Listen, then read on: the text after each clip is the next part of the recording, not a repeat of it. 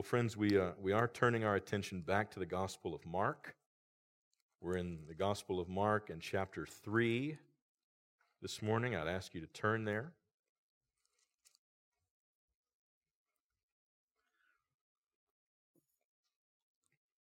I'm going to read verses 7 through 12, and I would ask you to please stand for the reading of God's Word if you're able to do so. And when I finish reading it, I'm going to say, "This is the word of the Lord," and we're going to respond together, "Thanks be to God." Mark chapter 3, verses 7 through 12. Jesus withdrew with his disciples to the sea, and a great crowd followed from Galilee and Judea and Jerusalem and Idumea and from beyond the Jordan and from around Tyre and Sidon. When the great crowd heard all that he was doing, they came to him, and he told his disciples to have a boat ready for him because of the crowd, lest they crush him. For he had healed many, so that all who had diseases pressed around him to touch him. And whenever the unclean spirits saw him, they fell down before him and cried out, "You are the Son of God." And he strictly ordered them not to make him known. This is the word of the Lord. Amen. Amen. You may be seated.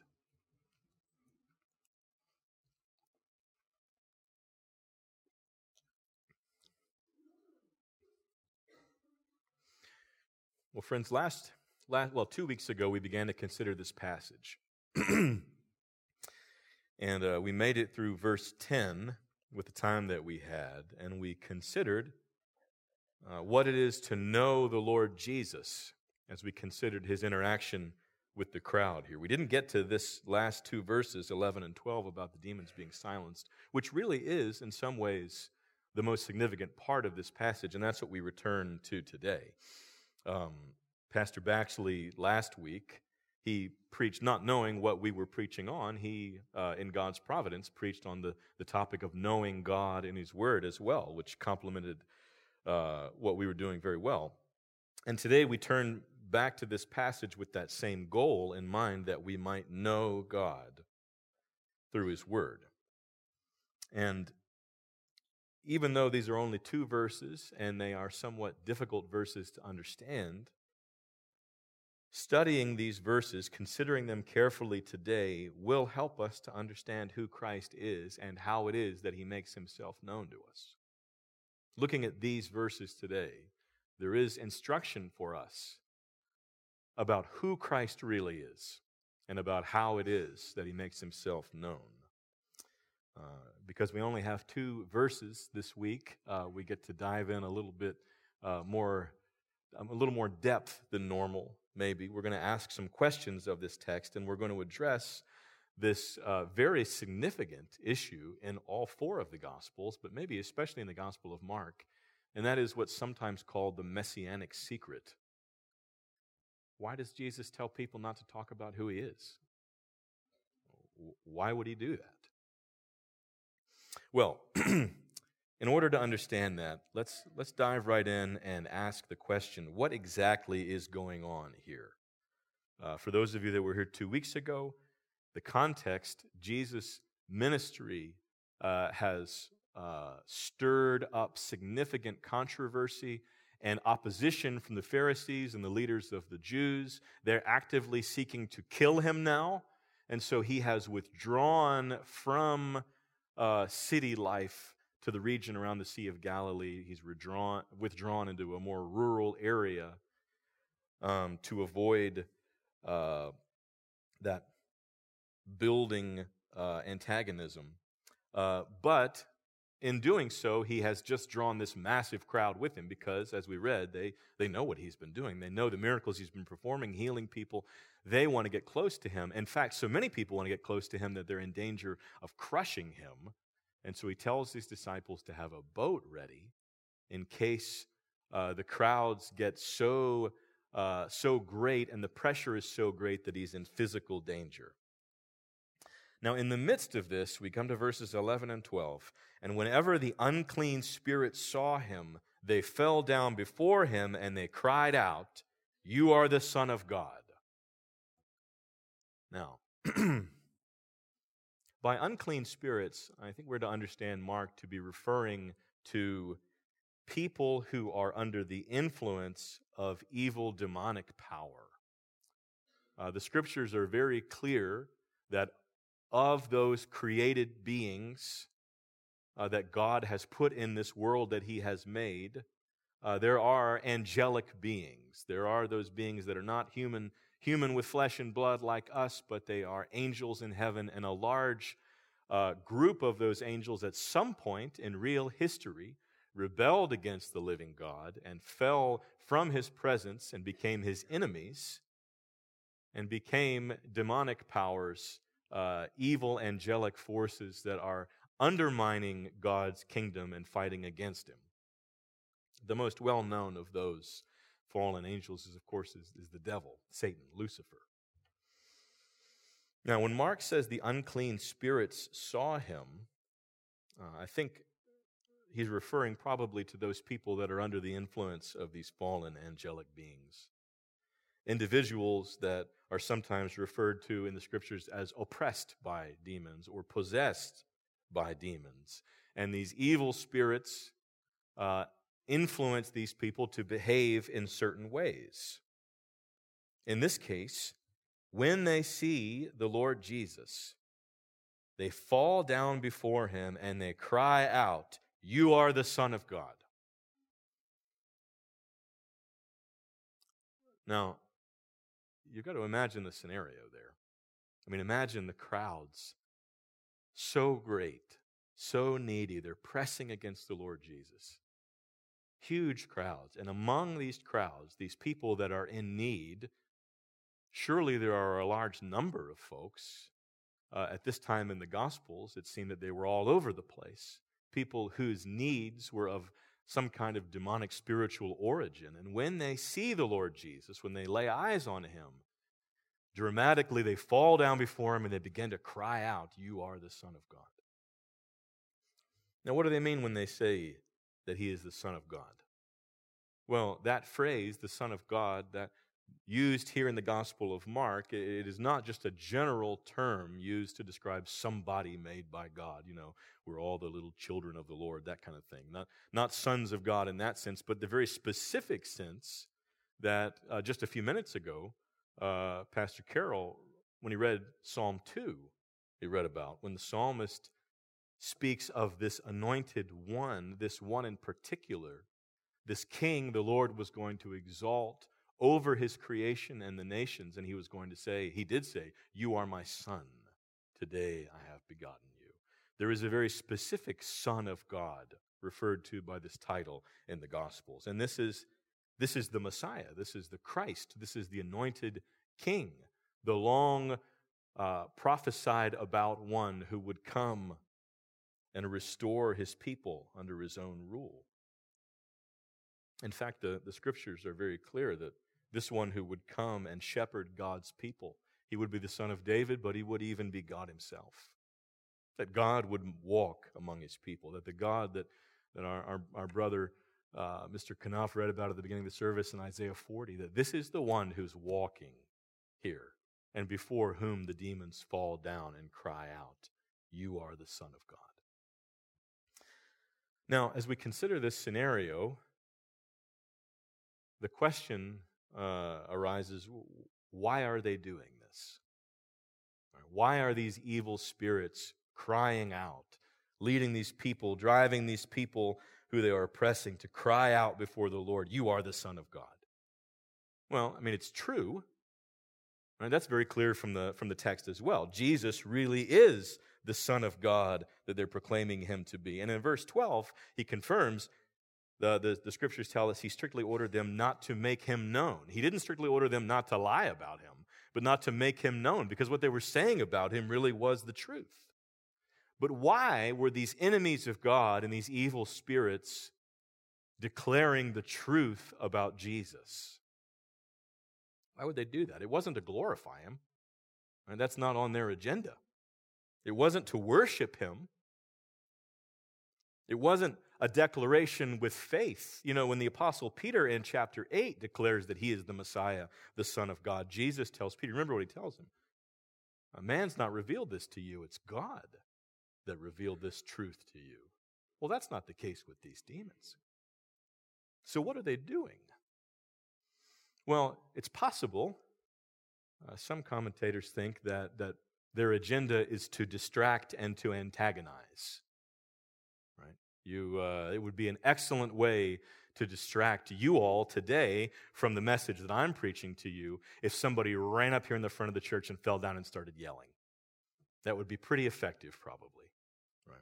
That these demons are doing this work in order to prevent him from doing the gospel preaching that he'd come to do. It's possible that's the case. I think it's probably unlikely that we're dealing with a coordinated demonic attack here. It is odd that they would choose, of all things, to yell out the truth about him being the Son of God. And then I think it's also interesting that they fall down before him when they cry out. They fall down not in a posture of antagonism, but in a posture of submission when they see the Lord. I think it's more likely that these unclean spirits, these people oppressed and influenced by demons, these evil powers, they fall down before the Lord Jesus and they cry out about his true identity because being in his presence compels them to do so. That there is an involuntary quality about their declaring him to be who he really is. When they see him, and remember, friends, they probably weren't seeing the exact same thing that the people standing there were seeing.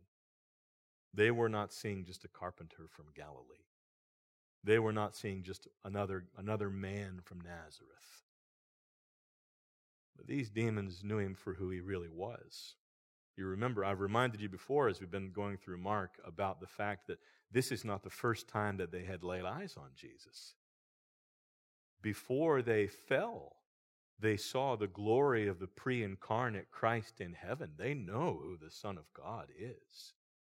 They know his power and his authority. And here when they see him for whom and through whom all things were made, they fall down before him and they cry out who he really is. Now, it reminds me of Revelation chapter 1. Turn to Revelation chapter 1 if you're quick with your fingers and you're flipping. Otherwise, you can just listen. In Revelation chapter 1, starting with verse 10, the Apostle John says, I was in the Spirit on the Lord's day, and I heard behind me a loud voice like a trumpet. Down to verse 12, I turned to see the voice that was speaking to me, and on turning, I saw 7 golden lampstands. And in the midst of the lampstands, one like a son of man, clothed with a long robe and with a golden sash around his chest. The hairs of his head were white like white wool, like snow. His eyes were like a flame of fire. His feet were like burnished bronze refined in a furnace, and his voice was like the roar of many waters. In his right hand he held 7 stars. From his mouth came a sharp 2-edged sword, and his face was like the sun shining in full strength. When I saw him, I fell at his feet as though dead. Now, when John sees Christ there in this vision, John falls down before him as if he were dead. And I do not think that John did that in a calculated way. I don't think that John said, gosh, here I am standing in the presence of the risen Lord Jesus Christ. What would be an appropriate response for me? You know what? I'm going to fall down and act like I'm dead. I think John just fell down. Right? He was compelled to do so in the presence of the glory of Christ. You remember Isaiah chapter 6, when Isaiah sees the Lord in his temple, and his glory fills the temple. And Isaiah cries out, woe unto me, a man of unclean lips, for I've seen the Lord. Isaiah is compelled to cry out, woe unto me, in the presence of God. And you remember, it's not just Isaiah there. Remember who else was there? there are the seraphim. There are those angels, and they're covering their eyes, and they're covering their feet, and they're crying out, "Holy, holy, holy is the Lord." Even fallen angels in the presence of Christ have to call out, "Holy is the Lord." This is the Son of God. I think in that way, friends, as we see this passage, we do get a little bit of a glimpse of the future in a funny way. When the enemies of God lay eyes on him in his glory, and they fall down before him and they declare who he really is. You remember what the Spirit tells us in Philippians chapter 2 about the Lord Jesus. Therefore God has highly exalted him and bestowed on him the name that is above every name, so that at the name of Jesus every knee should bow in heaven and on earth and under the earth, and every tongue confess that Jesus Christ is Lord, to the glory of God the Father. Every single knee will bow. Every single tongue confess that Jesus Christ is the Lord. Today, the gospel calls us to bow our knees before him and confess willingly he is the Lord. But there is a day coming when he comes in power, and every being, even those demonic, angelic powers that have fought against him for all the ages, will bow the knee before him and say, "This is the Lord." Even his enemies will confess that he is the Lord. That is the day that's coming for all of us. And it does beg the question for us now, that invitation of the gospel that I just mentioned. Will we be among those who bow willingly? We will surely be among those who bow. Everybody will. Even the devil in hell. The question is, will we bow now and confess that Jesus Christ is Lord? Now, with that being said, as we consider why these demons were calling out the way that they were, if that is the case, if they are declaring the truth about him, and in some ways it is a glimpse of the future of what's to come when every knee bows and every tongue confesses, the question worth asking, I think, is, well, then why does the Lord silence them? Why does Jesus strictly order them not to make him known? I mean, if they're telling the truth, and it's an eschatological, anticipatory picture there, why does he tell them to be quiet? Why does he strictly order them to silence? Well, there are a few answers to that question. One we've already considered previously in Mark chapter 1 is the issue of crowd control. You remember in Mark chapter 1, verse 46, in verse 44, Jesus tells the leper who was cleansed not to say anything to anybody about what happened except for the priests in the temple to give proof. But then verse 45, but he went out and began to talk freely about it and to spread the news, so that Jesus could no longer openly enter a town, but was out in desolate places, and people were coming to him from every quarter. When the word about Jesus is broadcast everywhere, the huge crowds come. And so that's part of the reason that Jesus is controlling the news about who he is and what he's doing. Now, I think at this point in Mark chapter 3, you might say the crowd control ship has already sailed. There are crowds pushing on him, crowding together. There's such a mass of people there that he is literally in danger of being physically crushed by them. So I don't think that crowd control is on his mind at this point in his ministry. There are some deeper reasons why he would silence these demons, and I think considering them will help us to consider Christ and how he's known. The first reason that I want to suggest to you is that this testimony about him being the Son of God, though it is true, it is coming from the wrong source. The witness of demons does not accomplish his purposes. He has come to make himself known and to be known. And he has come for his disciples to testify about who he is. But the purpose for which he would have them testify is not accomplished by these demons testifying about it. Now, you might think otherwise. You might expect the opposite to be true, that people who are clearly under the influence of evil spiritual power, if they start shouting out, yes, the preacher's telling the truth, well, that actually would have a confirming quality about it, right? You might think that if an angel from heaven appeared in this room this morning and announced to this congregation, you ought to listen to what he has to say, it's true, that would have an encouraging effect on your listening and your receiving what it is that I'm preaching to you about. But if we look carefully at the Gospels and as we read the New Testament, we discover that true faith doesn't actually come from signs and wonders, does it? There are many, many people in the narratives of the Gospels who encounter the Lord Jesus and they see signs and wonders that he's doing, and yet those signs and wonders do not produce genuine faith in them. They are amazed by the signs and wonders. They are impressed by the work that he can do. The word spreads about the healer. The word spreads about the one who can feed the crowds. But real saving faith in who Christ really is not produced by miraculous signs and wonders.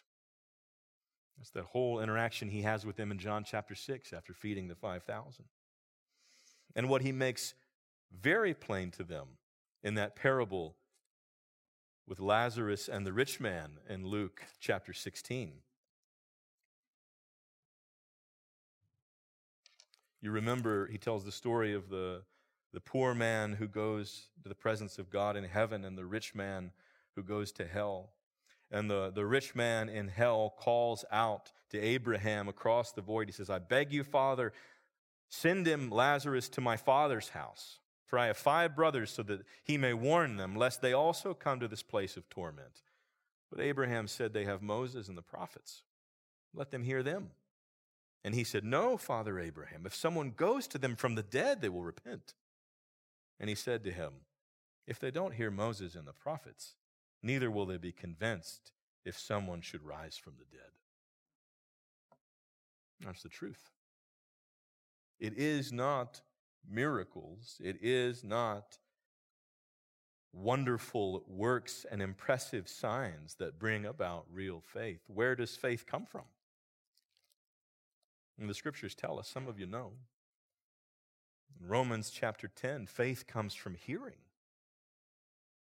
And hearing through the word of Christ. As impressive as demonic testimony might have been in human terms, it did not accomplish the work of real faith being generated in people. Faith comes from hearing the word of Christ, hearing the gospel. And it is the same. It is the same today. Friends, this is why we as a church devote so much time and energy and resources to the word of God being taught and proclaimed. This is why we devote so much attention to the Bible, to knowing it and to making it known.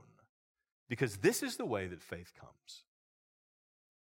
Not through impressive works, no matter how impressive they might be. It seems counterintuitive, but that really is what the scriptures say.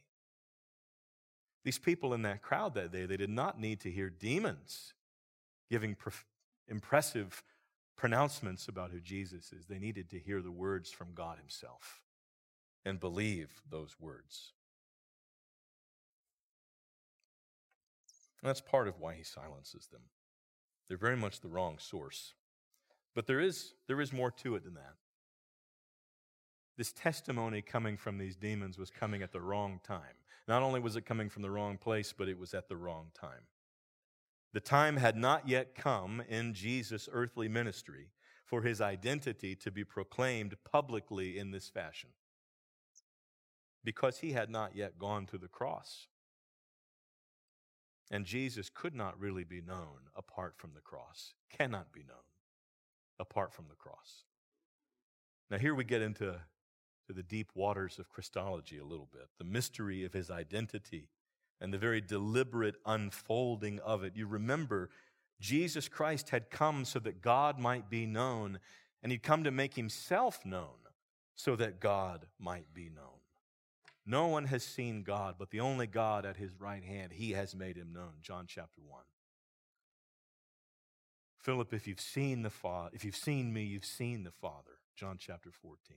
This is eternal life, that they might know you, Father, and Christ whom they sent, in John 17.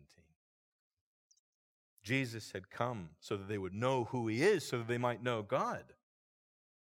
And for that reason, misunderstanding who he is, not understanding fully who he is, was a big problem. And Jesus could not be known fully apart from the cross. Now, let me try to explain what I'm saying like this. Some of you are aware there was a pervasive but incomplete expectation of the Messiah in Israel at this time. They were expecting the promised anointed Christ to come, but they were expecting him to be a great military leader.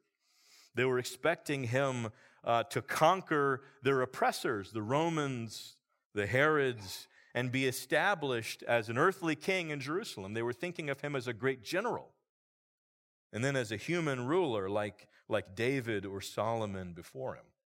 In fact, in John chapter 6, you see them trying to take him against his will and make him king, and he has to withdraw from the crowd because that's what they think he is about.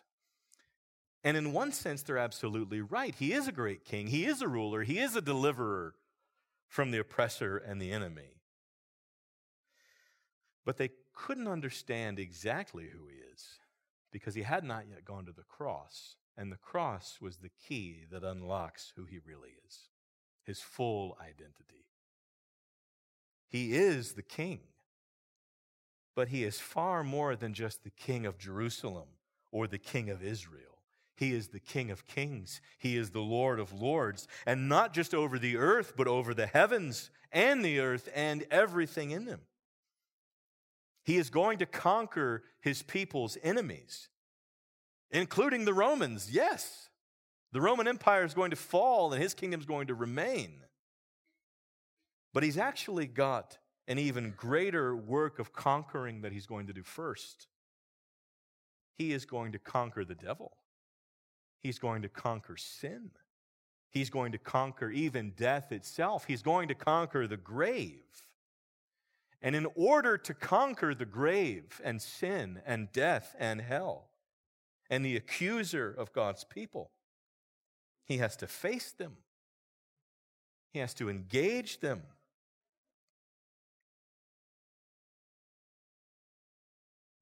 He has to take on the guilt of his people. He has to step into our shoes, has to step into our life, our human nature, and take on our sins, take on our condemnation. He has to take our place as a condemned criminal, take our place at the cross, even take our place in the grave. That's why he's come in the flesh. Before he can be exalted to his true place as King of kings and Lord of lords, he has to suffer and die first. He must be humiliated before he is exalted. He has to die before he is raised, so that the world over which he rules is not filled just with condemned enemies coerced into submission and damned souls, but rather redeemed sinners, adopted sons and daughters, forgiven brothers and sisters. And that true exaltation cannot be understood apart from that humiliation. He can't be known for who he really is if we're not looking at him through the cross. Here's the real reason why he silences the demons who are crying out about who he is at this point. They are telling the truth about him, but it's not time yet. And the crowds cannot understand yet who the Son of God really is. He is the Son of God. He is the King. But he is not on his way to a throne at this point, not directly. He's on his way to the cross first. He's not come to be lifted up and honored as king by these crowds, not yet, not on this day. First, he has to be despised by these crowds. First, he has to be rejected by them, condemned as a criminal, executed by them. That is his mission. And at this point during his earthly mission, ironically, the testimony of these demons, though true, is counterproductive until this work of the cross is done. And so he silences them until he's done the work he's come to do, the work of redemption on the cross. It really is a wild scenario, you think about it. These fallen angelic powers are crying out about really who he really is, and he says, shh. I've got work to do first. Before these people can worship me, they've got to kill me. So keep your mouths shut. That's wild that he would do that. That a Savior would come and serve us like that and give himself like that. It's after the cross that he sends his disciples out to the nations to proclaim who he is publicly. It's after that that he sends his word to the far ends of the world that people might worship him. You know, the world and scholars for generations have misunderstood this and have thought that 12 servants, disciples with a fanciful imagination, after their teacher and rabbi was killed, they made up the fact that he was the Messiah and started to proclaim it to the nations and accidentally started one of the biggest religions in the world, right? That's the narrative that you hear sometimes. Well, it's not that at all. What we see in the scriptures is a Messiah who could not be understood for who he is until after he'd gone to the cross. He could not be understood until after he had given his life for sinners. And so he's chosen 12 servants to proclaim this truth after his death and his resurrection, so that the truth, like leaven in dough, will spread around the whole world, like a mustard seed that grows into a great plant, just like he said that it would. Now, friends, I make this point to you because it's important that we understand that the same thing is true today. Jesus Christ cannot be truly known apart from his cross. He cannot be known simply as a guru or as a counselor or as a great religious figure. Either we know him as a Savior who died for his people, or we do not know him at all. And if we do not know him at all, we do not know God. The cross is the key to understanding Jesus Christ, to knowing him, and in knowing him, knowing God. Here is how we know God. Jesus Christ died for sinners. To miss that is to miss absolutely everything. No matter how spiritual you are, or religious you are, or moral you are,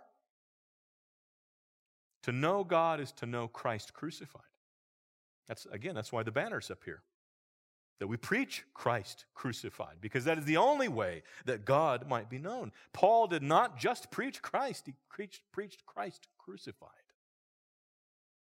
Some of you know that I grew up in a church here in the Roanoke Valley. I grew up in the Roman Catholic Church, and my family was very serious about the form of religion. That there is a God, he is to be obeyed, you are to live in this certain particular way. And I knew lots and lots about religion as I was growing up. But I didn't know anything about God personally. I didn't know God because I did not understand the cross. And it was ironic because the room that I was in every Sunday morning, there was a giant cross in there. I mean, the thing was like 20 feet tall. And it was not just a cross, it was a crucifix. There was a statue of a man hanging there, emaciated with blood pouring out of him. And it was wild, staring me in the face as a 6-year-old, every week. But I did not get what that was about. It was later on in a different church. I went to a Baptist church where there was no giant cross hanging up. But they were explaining the cross, explaining what it really is, explaining what was really happening there. Explaining that there is the living God hanging in my place where I deserve to be. He who is the ruler of all heaven and earth would submit himself to be in my place of shame so that I might be forgiven. And oh, friends, when I understood that, I began to understand Him. That was when I began to understand God and who He is and to know Him. That is the key that turns the lock. The cross of Jesus Christ. God dying on the cross for sinners. So has that lock begun to turn for you? Has it been turned yet? In many ways, people try to know God. This is the way. This is how He reveals Himself. Christ crucified. Have you understood what He's doing on that cross? Take a hold of that key if you have not. The truth that this is who God really is. He's not just a creator. He's not just a ruler and a judge. But He is a Savior. And He willingly goes to hang on a bloody cross and die in the place of sinners, dying in my place for me. Friends, if you've never laid a hold of that, lay hold of it. It is the most important thing that you will ever do. And oh, brothers and sisters, don't loosen your grips on it. No matter how long you've been in Christ, do not cease to lay hold of Jesus Christ crucified. The cross is still the key to understanding and knowing God, and it will always be. The God who calls you to obey His commandments, He is the God who died for you. The God who calls you to forgive your neighbor and says you must forgive your neighbor, He is the one who died that you yourself might be forgiven. The God who calls you to give generously, even sacrificially, He is the God who gave His own life that we who were poor might become rich. The one who calls us to take up our cross and follow Him is the one who carried the cross first. If we're going to know Him and walk with Him, we've got to see Him through the lens of the cross. This is why we preach the gospel again and again and again, Sunday after Sunday, and will do so until Christ comes back. This is why we sing the songs about the blood over and over and over again. The cross must remain our focus. And it will always be our focus. You remember in Revelation chapter 5.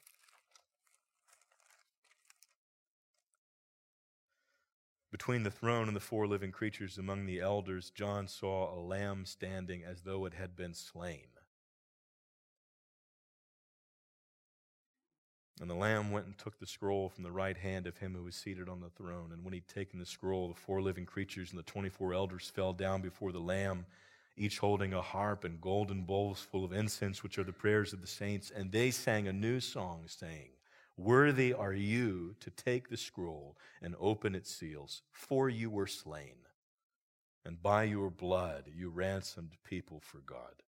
Worthy is the Lamb who was slain," is the refrain of the church forever. And it will be our focus in heaven.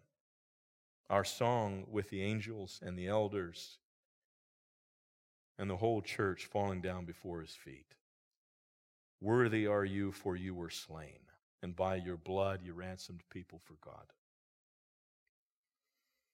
It wasn't time for His real identity to be proclaimed on this day that we read about in Mark chapter 3. Surely not by demons. He hadn't gone to the cross yet. Oh, but it's time now. He has gone to the cross. He has died in the place of sinners. He has risen from the dead. And He has told us that His word, His identity be proclaimed, His good news be proclaimed to the ends of the earth. And I'm proclaiming it to you now. Will you believe it? It's not through miracles and signs and wonders that you'll be convinced. It is hearing the word. Will you receive it with faith? This, friends, is why we celebrate the table together. As He Himself said, we we will proclaim his death until he comes. That's what we're about to do here at the table. Proclaim the cross so that Christ might be known and the living God be known by us. This is eternal life, that we know God in Christ whom he sent. Let's pray together now. Our Father in heaven, thank you for the kindness you have shown your people in giving us your word. And thank you for teaching us who you are. How could we have ever understood apart from the cross? How could we have ever been redeemed if you had not sent Christ to shed his blood? Thank you for doing so. We pray that you would help us to partake of this table together in faith, that we might know you. And we pray this in Jesus' name. Amen.